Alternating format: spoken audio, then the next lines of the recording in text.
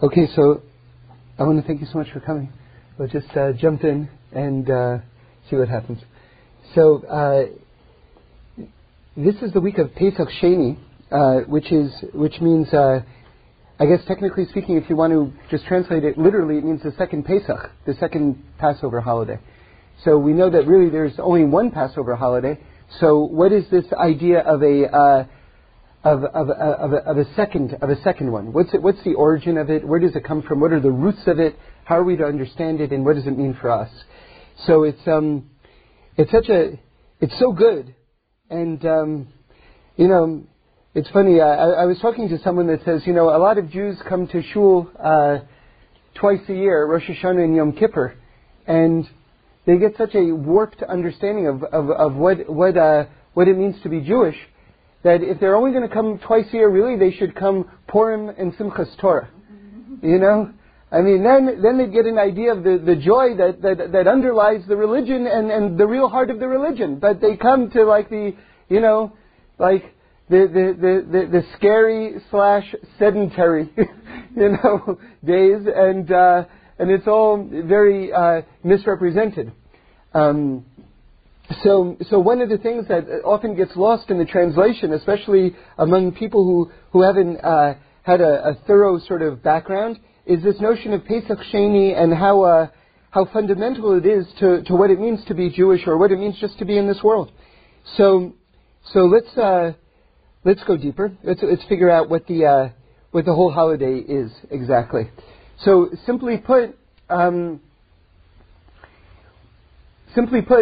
we have this terrifically central mitzvah, which is called the Korban Pesach, and that's translated would be the Passover offering, and that was sort of like your membership dues. By the way, I heard I heard a joke the other day, which I thought was really funny, which was a rabbi was coming to speak before the congregation, and he really wanted to instill a sense of seriousness and maybe even fear in them. And so he started off his talk by saying, every member of the shul is going to die. Right? And then someone in the back laughs. And he says, I don't know if you heard me. I said, every member of the shul is going to die. And he laughs again. He says, why are you laughing? He says, because I'm not a member.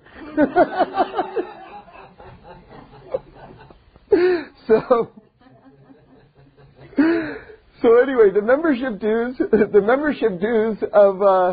of being part of Israel was to bring the Passover sacrifice, the Korban Pesach. It's very, very central. And if you didn't do that, then you really, it was very serious.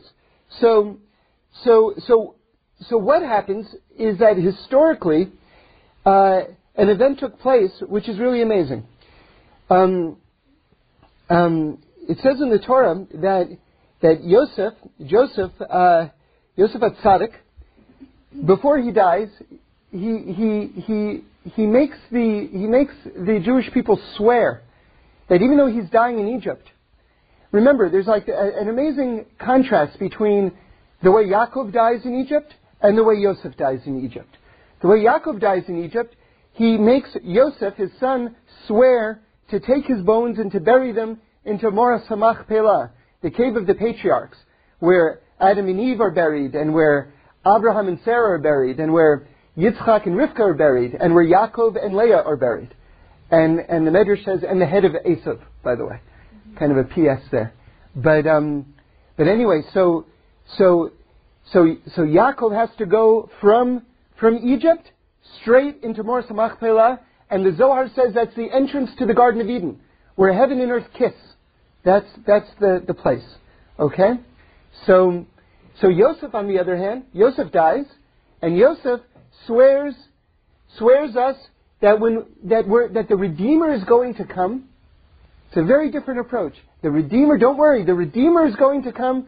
One day you're going to get out of the Egyptian servitude, out of Galus Mitzrayim, and when that happens, make sure that you take my bones with you and bring them out with you.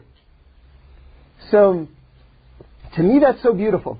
Because the whole idea of Yosef, as Reb Shlomo put it, the whole idea of Yosef, see, when Yosef was in Egypt, Basically, he was the only Jew out of Israel. All the Jews were in Israel, and Yosef was the only one who was out of Israel. And so he was like opening up gates for all times that people who don't live in Israel should be able to remain Jewish outside of the land of Israel and to be tzaddikim outside of the land of Israel. And he put that power into the world. He drew that down into the world. And I'll tell you something very amazing. You know, when I first met my wife, we were talking about we were just kind of like talking about names, maybe that, God willing, we would have children one day, and names that we would maybe name our children. And I don't know why exactly, but I came up with this name. Well, she has a grandfather, Oliver Shalom, named Yosef. So we were thinking maybe we'll name one Yosef. And then I thought, I was thinking what a second name would be. I thought, what would be a good name? Yosef Tzion. I didn't know why, but Yosef Tzion. And then years and years later, I saw in the Netiva Shalom that Yosef is the gematria of Tzion. Yosef and Tzion have the same numerical equivalent. And then I thought about that more deeply, and it's really deep, because basically what Yosef Tzion means Zion or Israel. It's often used in the Torah to mean Israel. So in other words, Yosef opened up the gates that even outside of Israel you should be able to reach Israel. Yosef Tzion. It's the same. Even outside of Israel you should be able to connect to the place of Tzion. So Yosef is giving us the strength, even in slavery, to connect back to Israel. He didn't say, as soon as I die, like his father had said, as soon as I die, go and take my bones and bring them to Israel. He didn't say that. He said, one day you're going to be redeemed from slavery, and when that happens, make sure that you bring me out with you. So, again, it's so deep, this idea that all of our holy fathers and mothers throughout history, it's like they're saying the same thing to us. Mashiach is going to come, and they're giving us the strength throughout this exile. Just like Yosef remained in Egypt till we left. So all the tzaddikim, all the prayers of the tzaddikim, all that they put into this world are with us until we leave this exile. So when they took out the bones of Yosef, those who were carrying the bones, see, it was an amazing thing. Just the whole idea of the bones of Yosef. They put it in an ark and they carried it in this ark. And it says that when we got to the Red Sea and the Red Sea didn't split, but then it does split, that it split because of the bones of Yosef. So how does that work exactly? Because the sea, for the sea to split, it has to do something that's not natural for it.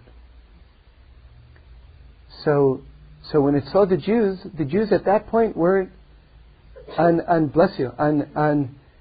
maybe the level that we needed to be to cause that miracle to happen. But Yosef, who completely conquered his nature in the incident with Potiphar's wife, and was able to overcome his nature, when the sea saw what Yosef was able to do, it said, so just like you overcame your nature, I'll overcome my nature. And so the sea split in the merit of Yosef's bones.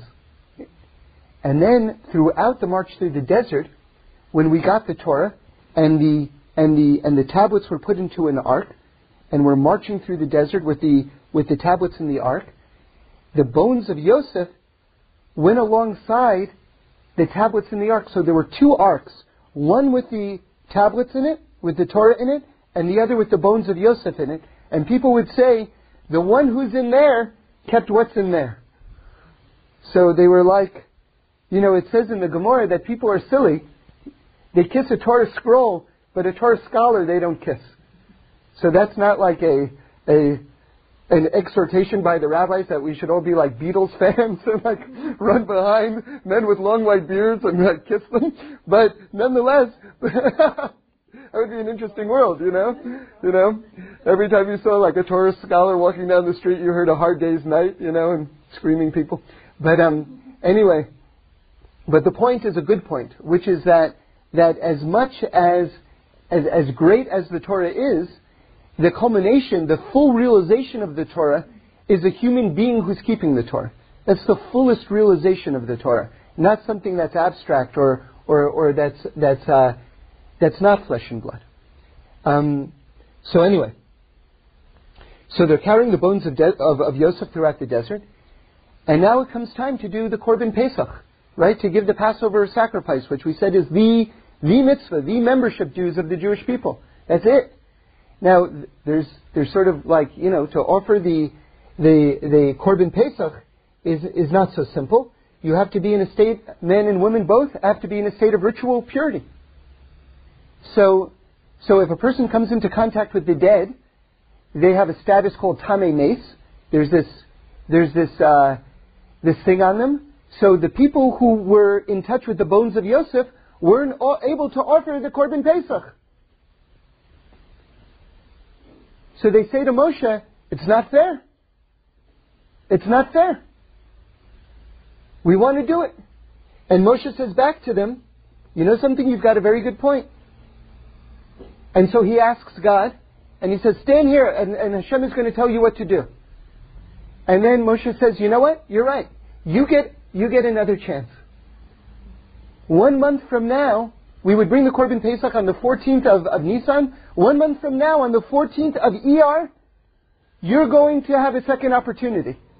And Rashi says, just so that we should understand just how far this goes, on the 14th of Iyar, they would bring the Korban Pesach, but they were allowed to have chametz.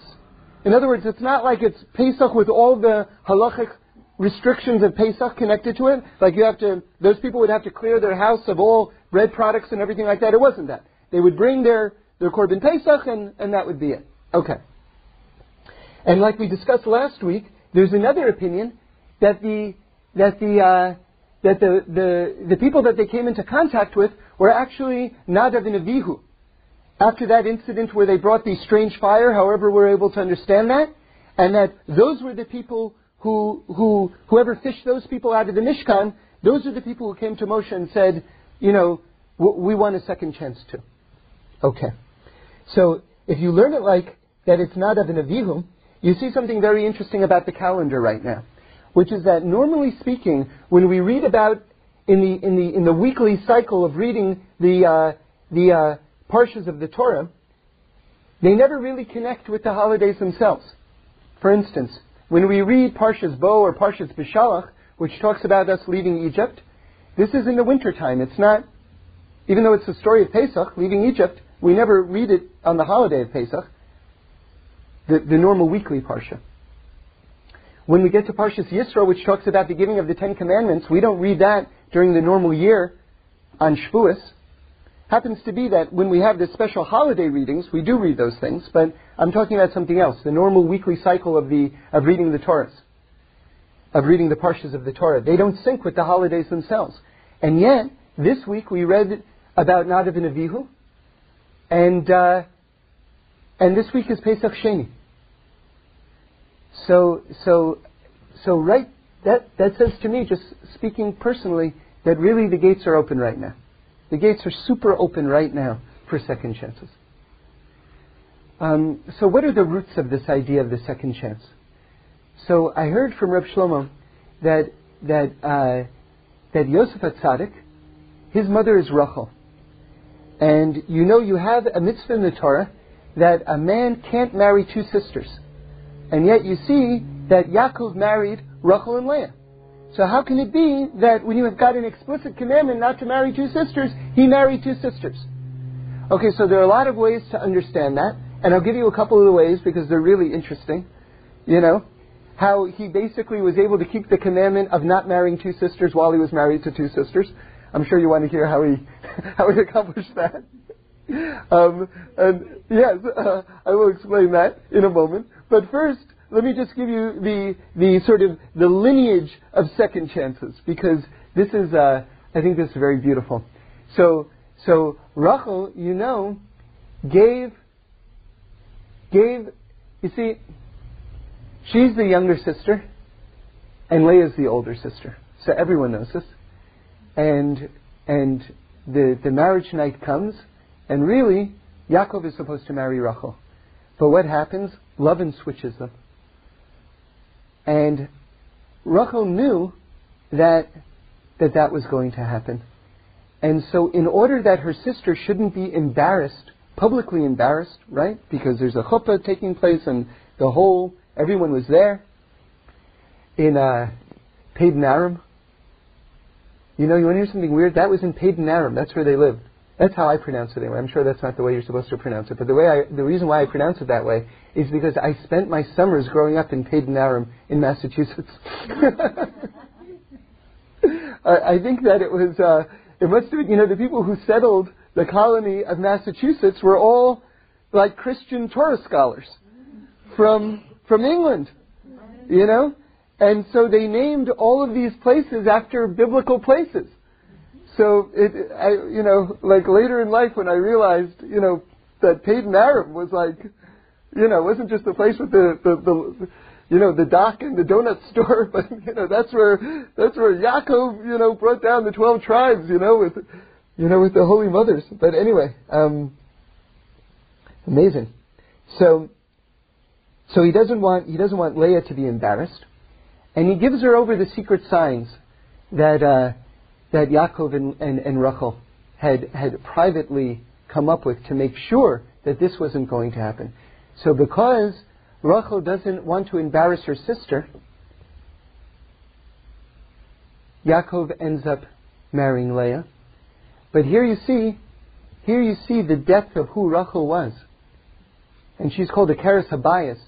She's called the mother of the house. So she's considered, even more, amazingly, even more than Sarah on some level, she's considered the mother of the house. So the primary holy mother, which is an amazing thing. In fact, you see an example of that in the month of Iyar. Because Iyar is Roshei Tevos. It stands for, it's spelled like this. Iyar, the month that we're in right now, is Aleph, Yud, Yud, Resh. And there are different acronyms for that, but one of them is Abraham for the Aleph, Yitzchak for the Yud, Yaakov for the next Yud, and for the Resh, Rachel, because she's the primary mother. Okay, so now Rachel is in a tight spot, because she's given away her sister, and a man can't marry two sisters. But what you see is that because of her awesome level of spirituality, Hashem opens up gates for her that she's able to marry Yaakov anyway. And so in other words, this whole concept of a second chance, which Yosef brings into the world through his bones, was actually his lineage, his destiny, which was initiated through his mother's line. And that's what his mother Rachel was able to accomplish. So here you see it's sort of like in the blood. It's in the genes, this destiny, this message, which we bring out. An incredible thing. So now let me approach it from a more sort of like technical halachic angle. How a man is able to marry two sisters when it says you can't marry two sisters. Okay? So one explanation, the most famous explanation, is given by the Ramban. And he says like this: they weren't living in the land of Israel. And before the Torah was given, it's true that the Avos kept all 613 mitzvahs, but because the Torah hadn't been given yet, that was really for them to keep in the land of Israel. Since this took place in Syria, which is where Padan Aram is, so that's outside the land of Israel, and that's where they got married, and so they were able to do that. And in fact, as they're journeying back to Israel, we see that Rachel dies on the way back to Israel. So you can understand it in that context. But I like the next explanation I'm going to give you much better, much less well known. It's from the Apter Rebbe. And now listen to this. This is very, very deep. He says, every mitzvah has a body and has a soul. So you have the light inside of the mitzvah, and then you have the way to perform the mitzvah. The body and the soul of the mitzvah. Now, after we received the Torah at Mount Sinai, the soul of the mitzvah is embedded inside of the body of the mitzvah. For example, if a person wants to do the mitzvah of tefillin, the only way they can do the mitzvah of tefillin is by putting on tefillin. Okay? Makes sense. If you want to give tzedakah, you have to do it through giving tzedakah. You can't do it some other way. Okay? Because the soul and the body are fused after Mount Sinai. Okay, but before Mount Sinai, so listen to what the Apter Rebbe says. He says that one could access the soul of the mitzvah, the essence of the mitzvah, not through the body of the mitzvah. Which means that one could keep the mitzvah of not marrying two sisters, not by not marrying two sisters, but another way. Because one could access the soul of the mitzvah, not through the body of the mitzvah. So it comes out, so in other words, Yaakov kept that mitzvah, the mitzvah of not marrying two sisters, but he kept it a different way. So it comes out that he's actually able to be married to two sisters while keeping the mitzvah of not marrying two sisters. Because the soul and the body of the mitzvah hadn't been fused together yet. Does everyone follow that? No? How? I'll answer with I don't know how is the answer, but I'm going to give you an example which will answer the question in a different way. Rabbi Nachman of Breslov says that Yaakov Avinu, when he was peeling, do you know the thing where he was peeling twigs? Okay, so basically he had all these deals going with Lavan for salary, you know, and one of the most mystical things, the Ari comments on this, and one of the deepest, most far-out things was, what was Yaakov Avinu thinking when he says, okay, I get the speckled sheep? Okay, from now on, like, they're having like a whole, like, reordering of what our financial arrangement is. And he goes, okay, you know, I get the speckled sheep, you get the unspeckled sheep. And it seemed like at that point, like, Lavan thought, wow, this is like the best deal in the world. Because apparently, the way it was coming out at that point, the speckled sheep were in the minority. Okay? So what Yaakov Avinu did was he took twigs, and he peeled the twigs, and he put them by the watering trough where the sheep would drink. And when the sheep looked at those peeled twigs, okay, they would also mate by there, and they would see the peeled twigs, and their offspring would be spotted.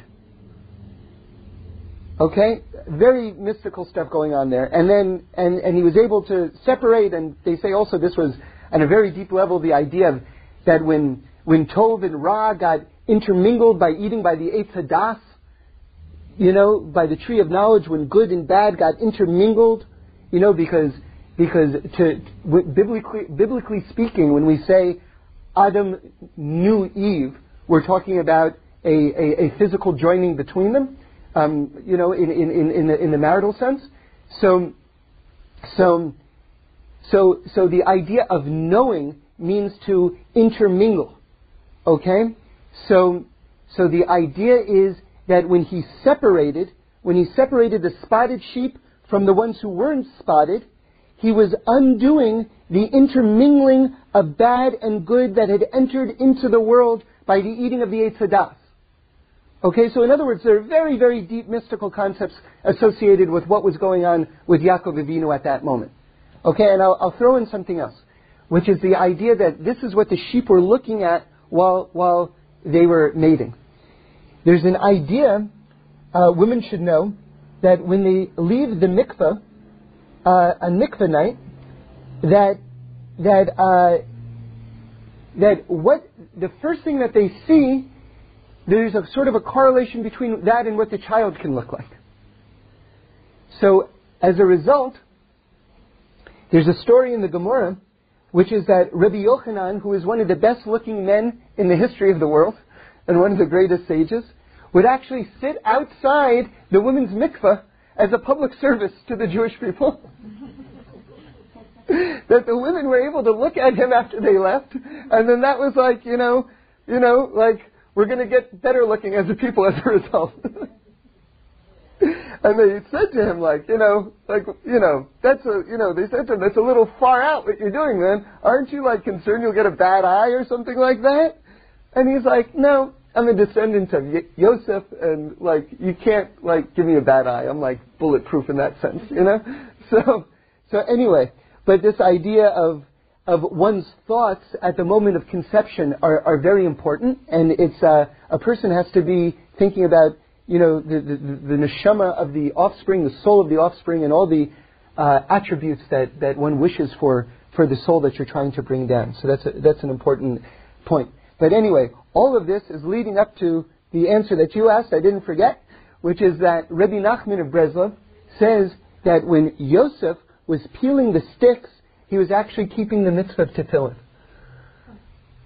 Okay? So in other words, that's an example. You said, how did Yaakov keep the mitzvah of not marrying two sisters while he was married to two sisters? The answer is, I don't know.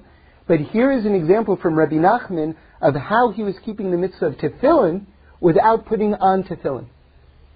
So in this way, he was accessing somehow the soul of the mitzvah of tefillin without going through the body of the mitzvah, which is the straps itself. Okay? Could be at another point in his life he was also putting on the straps itself. I don't know. And in fact, Rabbi Nachman brings this down in an account of when, if any of you haven't read this, I highly recommend it. It's in the beginning of a book. It's in English. I think it's in a bunch of languages. It may even be in Russian also, by the way. I think it's maybe in French also. They've got a lot of the Breslov books are in a lot of different languages.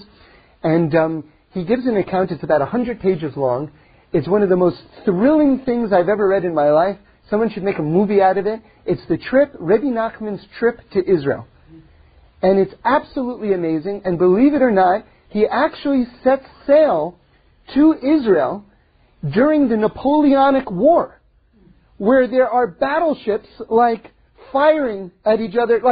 He's on a ship in the middle of the Napoleonic War. It's absolutely amazing. And there are pirates all over the place, as though, the Napoleonic War wasn't enough. It's really incredible.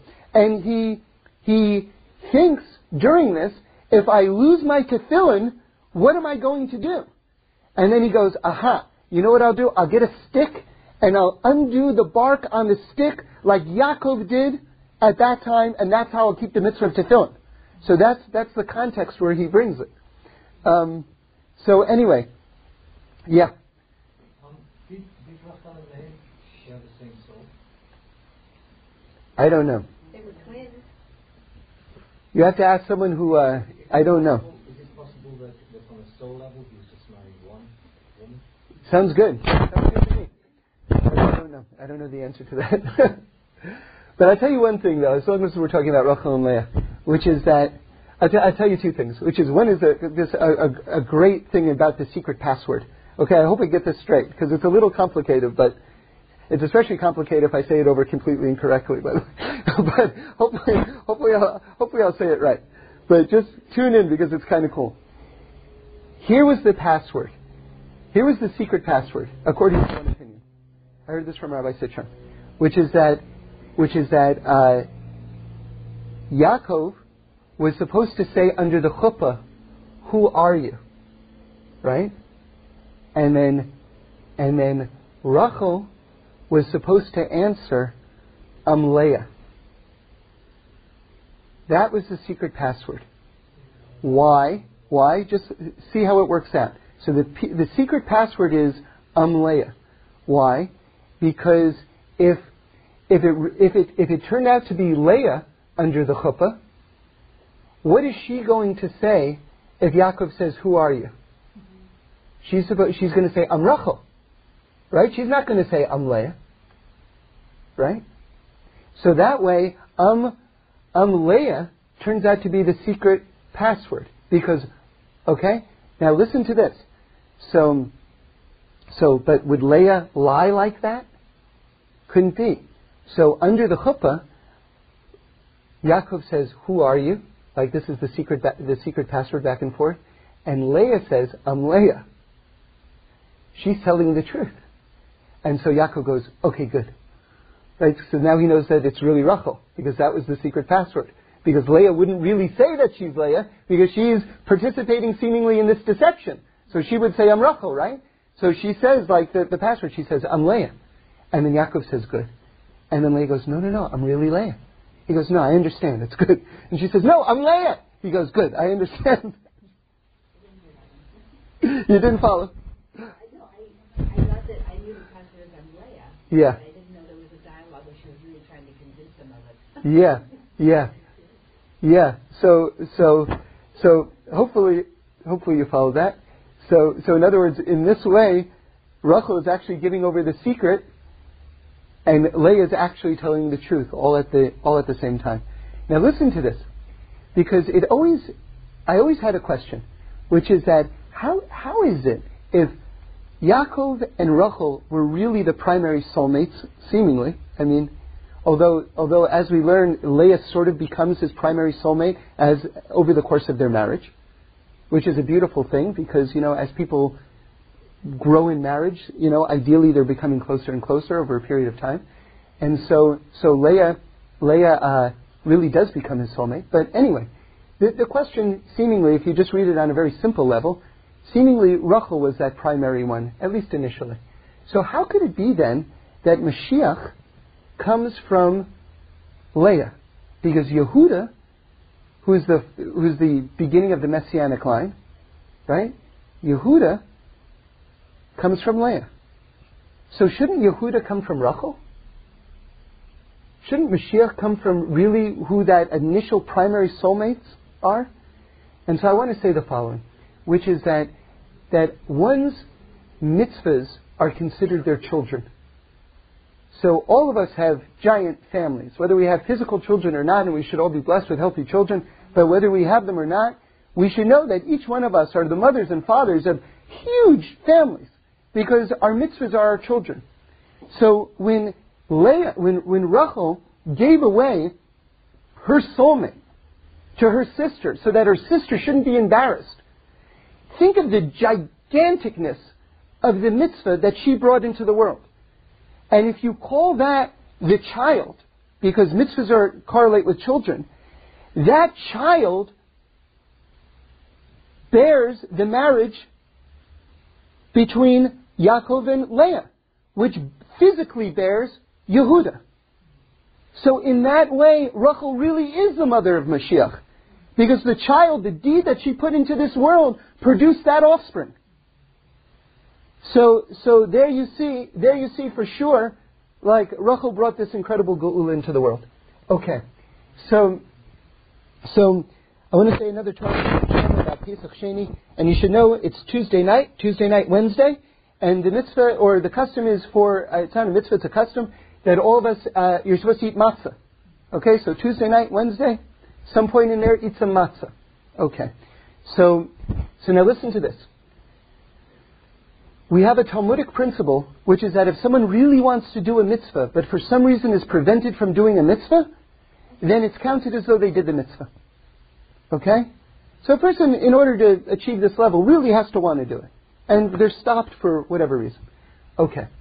So now, why, if you apply that, you see that the people came into contact with the bones of Yosef or Nadav and Avihu, whoever it was, you see that they really wanted to do the mitzvah of bringing the Korban Pesach, and because they were in this place, they couldn't. So why didn't they just stop there? Halachically speaking, they didn't have a further obligation. They wanted to do the right thing. They were prevented from doing the right thing. Shite. It should end there. That should be the end of the story. But here you see the depth of the Jewish soul, which is that it wasn't enough for them to be sort of like officially counted as though they had done the mitzvah. That wasn't enough for where they were holding. A Jew wants to connect to God so deeply that they also want to be able to do the action. A person, the ideal state of a person, in terms of their relationship with God, is that they can't not do it. They can't not. You know, Reb Shlomo would say all the time, he said, you would ask him a favor, he would say, how could I not? Right? That was one of his most frequent expressions. How could I not? Because it's this idea of being beyond choice. Like, I'm so connected, I don't have a choice. Not that I don't have a choice in the sense of I'm being coerced. And it's a hardship. It's the complete 1,000% opposite of that. How can I not? I mean, how can I not? It's the most positive expression in the world. And because God saw that level of yearning and desire, He said, okay, I'm opening up gates. I'm opening up gates. Yeah. I don't know if I'm going to get this right, but it seems like if you apply the idea you just mentioned to the idea of how Yaakov could marry both sisters, Yeah. you're mentioning the idea that even after the Torah was given, the soul of the mitzvah and the body of the mitzvah can be separated when someone wants so badly to do the mitzvah and can't. Can you apply it in the reverse? I know that it's a prohibition one should marry two sisters. Okay, keep on going. He so much didn't want to marry two sisters, but he had no choice. And so he was fulfilling the soul. Oh, that's interesting. And not the body. So in other words, very interesting. Very, very interesting. I don't know, I have to think about that. But I would throw in one more thing, which is that after Mount Sinai, the soul and the body are connected at this point. We can't use that logic today. We can't say, you know something, I'm going to keep Shabbos by being the first online to see Pirates of the Caribbean 3. And I am going to access the beauty and the soul of Shabbos through Johnny Depp. You know, like we can't, like today that doesn't work. It doesn't work even if we feel as though, how can I not be first online to see it? I'm not trying to make fun. I'm being serious right now. So we can't do that today. However, we do still have the fruits of this gate which is open, which is this gate of second chances. We have second chances and third chances and 80th chances and 10,000th chances. It's like this aspect of the world was revealed in an incredible extra dimension. And so it's not that we can now do the mitzvah our own way, but we have endless opportunities to do the mitzvah. As long as we're sincere. You know what I mean? As long as part of us really desires it. So I don't know if that was really an answer to your question. I know it wasn't, now that I see you're shaking your head a lot. But nonetheless, we have to leave it at that, because otherwise I just need more time to think about it, is the honest truth. But Is there something that yeah. I thought that when Rachel gave the signs, Yeah. that God said to Yaakov that he could marry Rachel also. I thought that's what I remember having. It was a little bit more direct thing. You know, it usually doesn't happen, but under these circumstances, I want you to marry her. You mean after the fact, after the wedding with Leah? Then God said to Yaakov, you can marry, or said to Rachel, you can marry Yaakov, whichever one. For some reason, I thought there was a God interference there from what I remember. Am I off? I don't know. Well, clearly Yaakov did it, and Yaakov didn't do anything wrong. Right. Like no one says, how could you have married two sisters? You don't see that. You see like the famous Ramban, how could Abraham say that Sarah was his sister? Right? So you see that people aren't shy about criticizing the Avos. But you don't really see anyone saying, how could Yaakov have married two sisters? You don't see any criticism from it. So clearly, there's some formulation where it was okay, seemingly. You know? So it was supposed to be that Leah married Esau, and Right. Rachel was to marry Yaakov. Right. And to save them from marrying Esau because he was a big murdering priest, they wanted, when Rachel did that, she was saving Leah from this fate worse than death, to do with a man who was Right. really sadistic and mean. Right. So, and from that reason, because of that, God gave her dispensation to marry Yaakov because she then wouldn't have to marry Esau because she did the mitzvah. So she turned it back on her. This is what I remember, but I know it's a little foggy because I can't get you off so where it's some. Yeah. If you heard that. No, I hadn't heard that. But you know, the simplest way to say what we said earlier is from the Ramban, that when the Avos were outside the land of Israel, Right, something different. somehow they just had the din of the Sheva Mitzvahs B'nai Noach on them, and since that isn't one of them, then they were in a place where they could do that. But they're different accounts. So it could be I'm just not familiar with what you're saying. So I just want to end on one point, which is something that I've noticed in myself, and I just want to share it with you guys, since I see somehow for me part of my understanding, or just part of what I do with this time right here, is just kind of give you a personal report, like a field report on my conversations and with God, and then, it's kind of like a cooking show, you know what I mean? It's sort of like I try out some recipes, I share them with you, you know what I mean? They're all kitchen tested first, So one thing that I noticed, and this might not strike you as so significant, but I would just ask you to think about it, because it is significant, and I'm not saying that in an arrogant way, it's just that it just might not hit your ear like something meaningful initially. But I would just ask you to think about it, which is the whole concept of making blessings. I'm just shifting gears a little bit right now, but since this whole talk is just geared on living with God, this is kind of like a primary idea in that. So anyway, here's the idea. The whole idea of making blessings. And I think most of us fall into the following category, where we treat a blessing, hopefully we're all saying blessings. If we're not, it's a great thing to do, where you're just sort of like, before you eat something, you're just acknowledging that it comes from God, and there's a little kind of like, maybe it takes about 2 seconds to say, and you just say something where you acknowledge and thank God for it. And after you go to the bathroom or whatever it is, just that your body is working and that you're in a good place in that way, there's a blessing at that place as well. Anyway, so after you leave the bathroom, of course. So anyway, most of us, I think, treat blessings, we just rattle them off. And I think most of us also, after we rattle them off, then we have a quick moment of fear where we don't even know whether we said the blessing or not. And then we're in a quandary with, can I say the blessing again? Because you're not supposed to repeat a blessing if you've already said the blessing. And now it's like, this is just sort of like, this is just life for most of us, I would say. Okay. So here's a problem. There's a fundamental problem with that. I mean, I'm not saying anything new here. I think we all hear that there's a problem with that. But I just want to approach it from this angle. This is the fundamental problem with that, which is that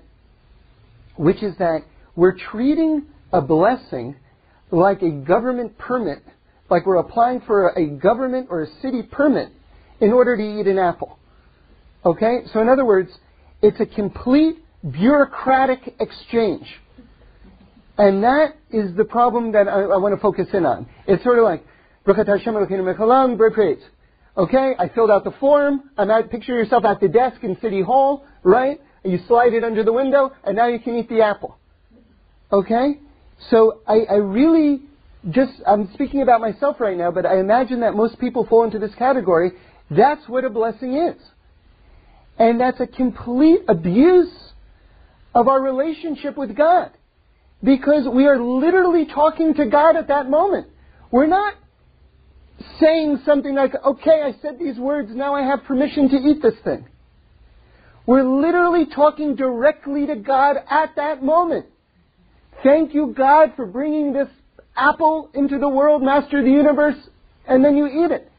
So if we're looking for where the disconnects are in terms of our relationship on a daily basis with God, because I think all of us, anyone who's here anyway, for sure wants to have that measure of closeness, is serious about their relationship. Look to the brachas that you're making, the blessings that you're making during the day and how you're making them. At the moment that you're making it, are you saying it like you're applying for a permit?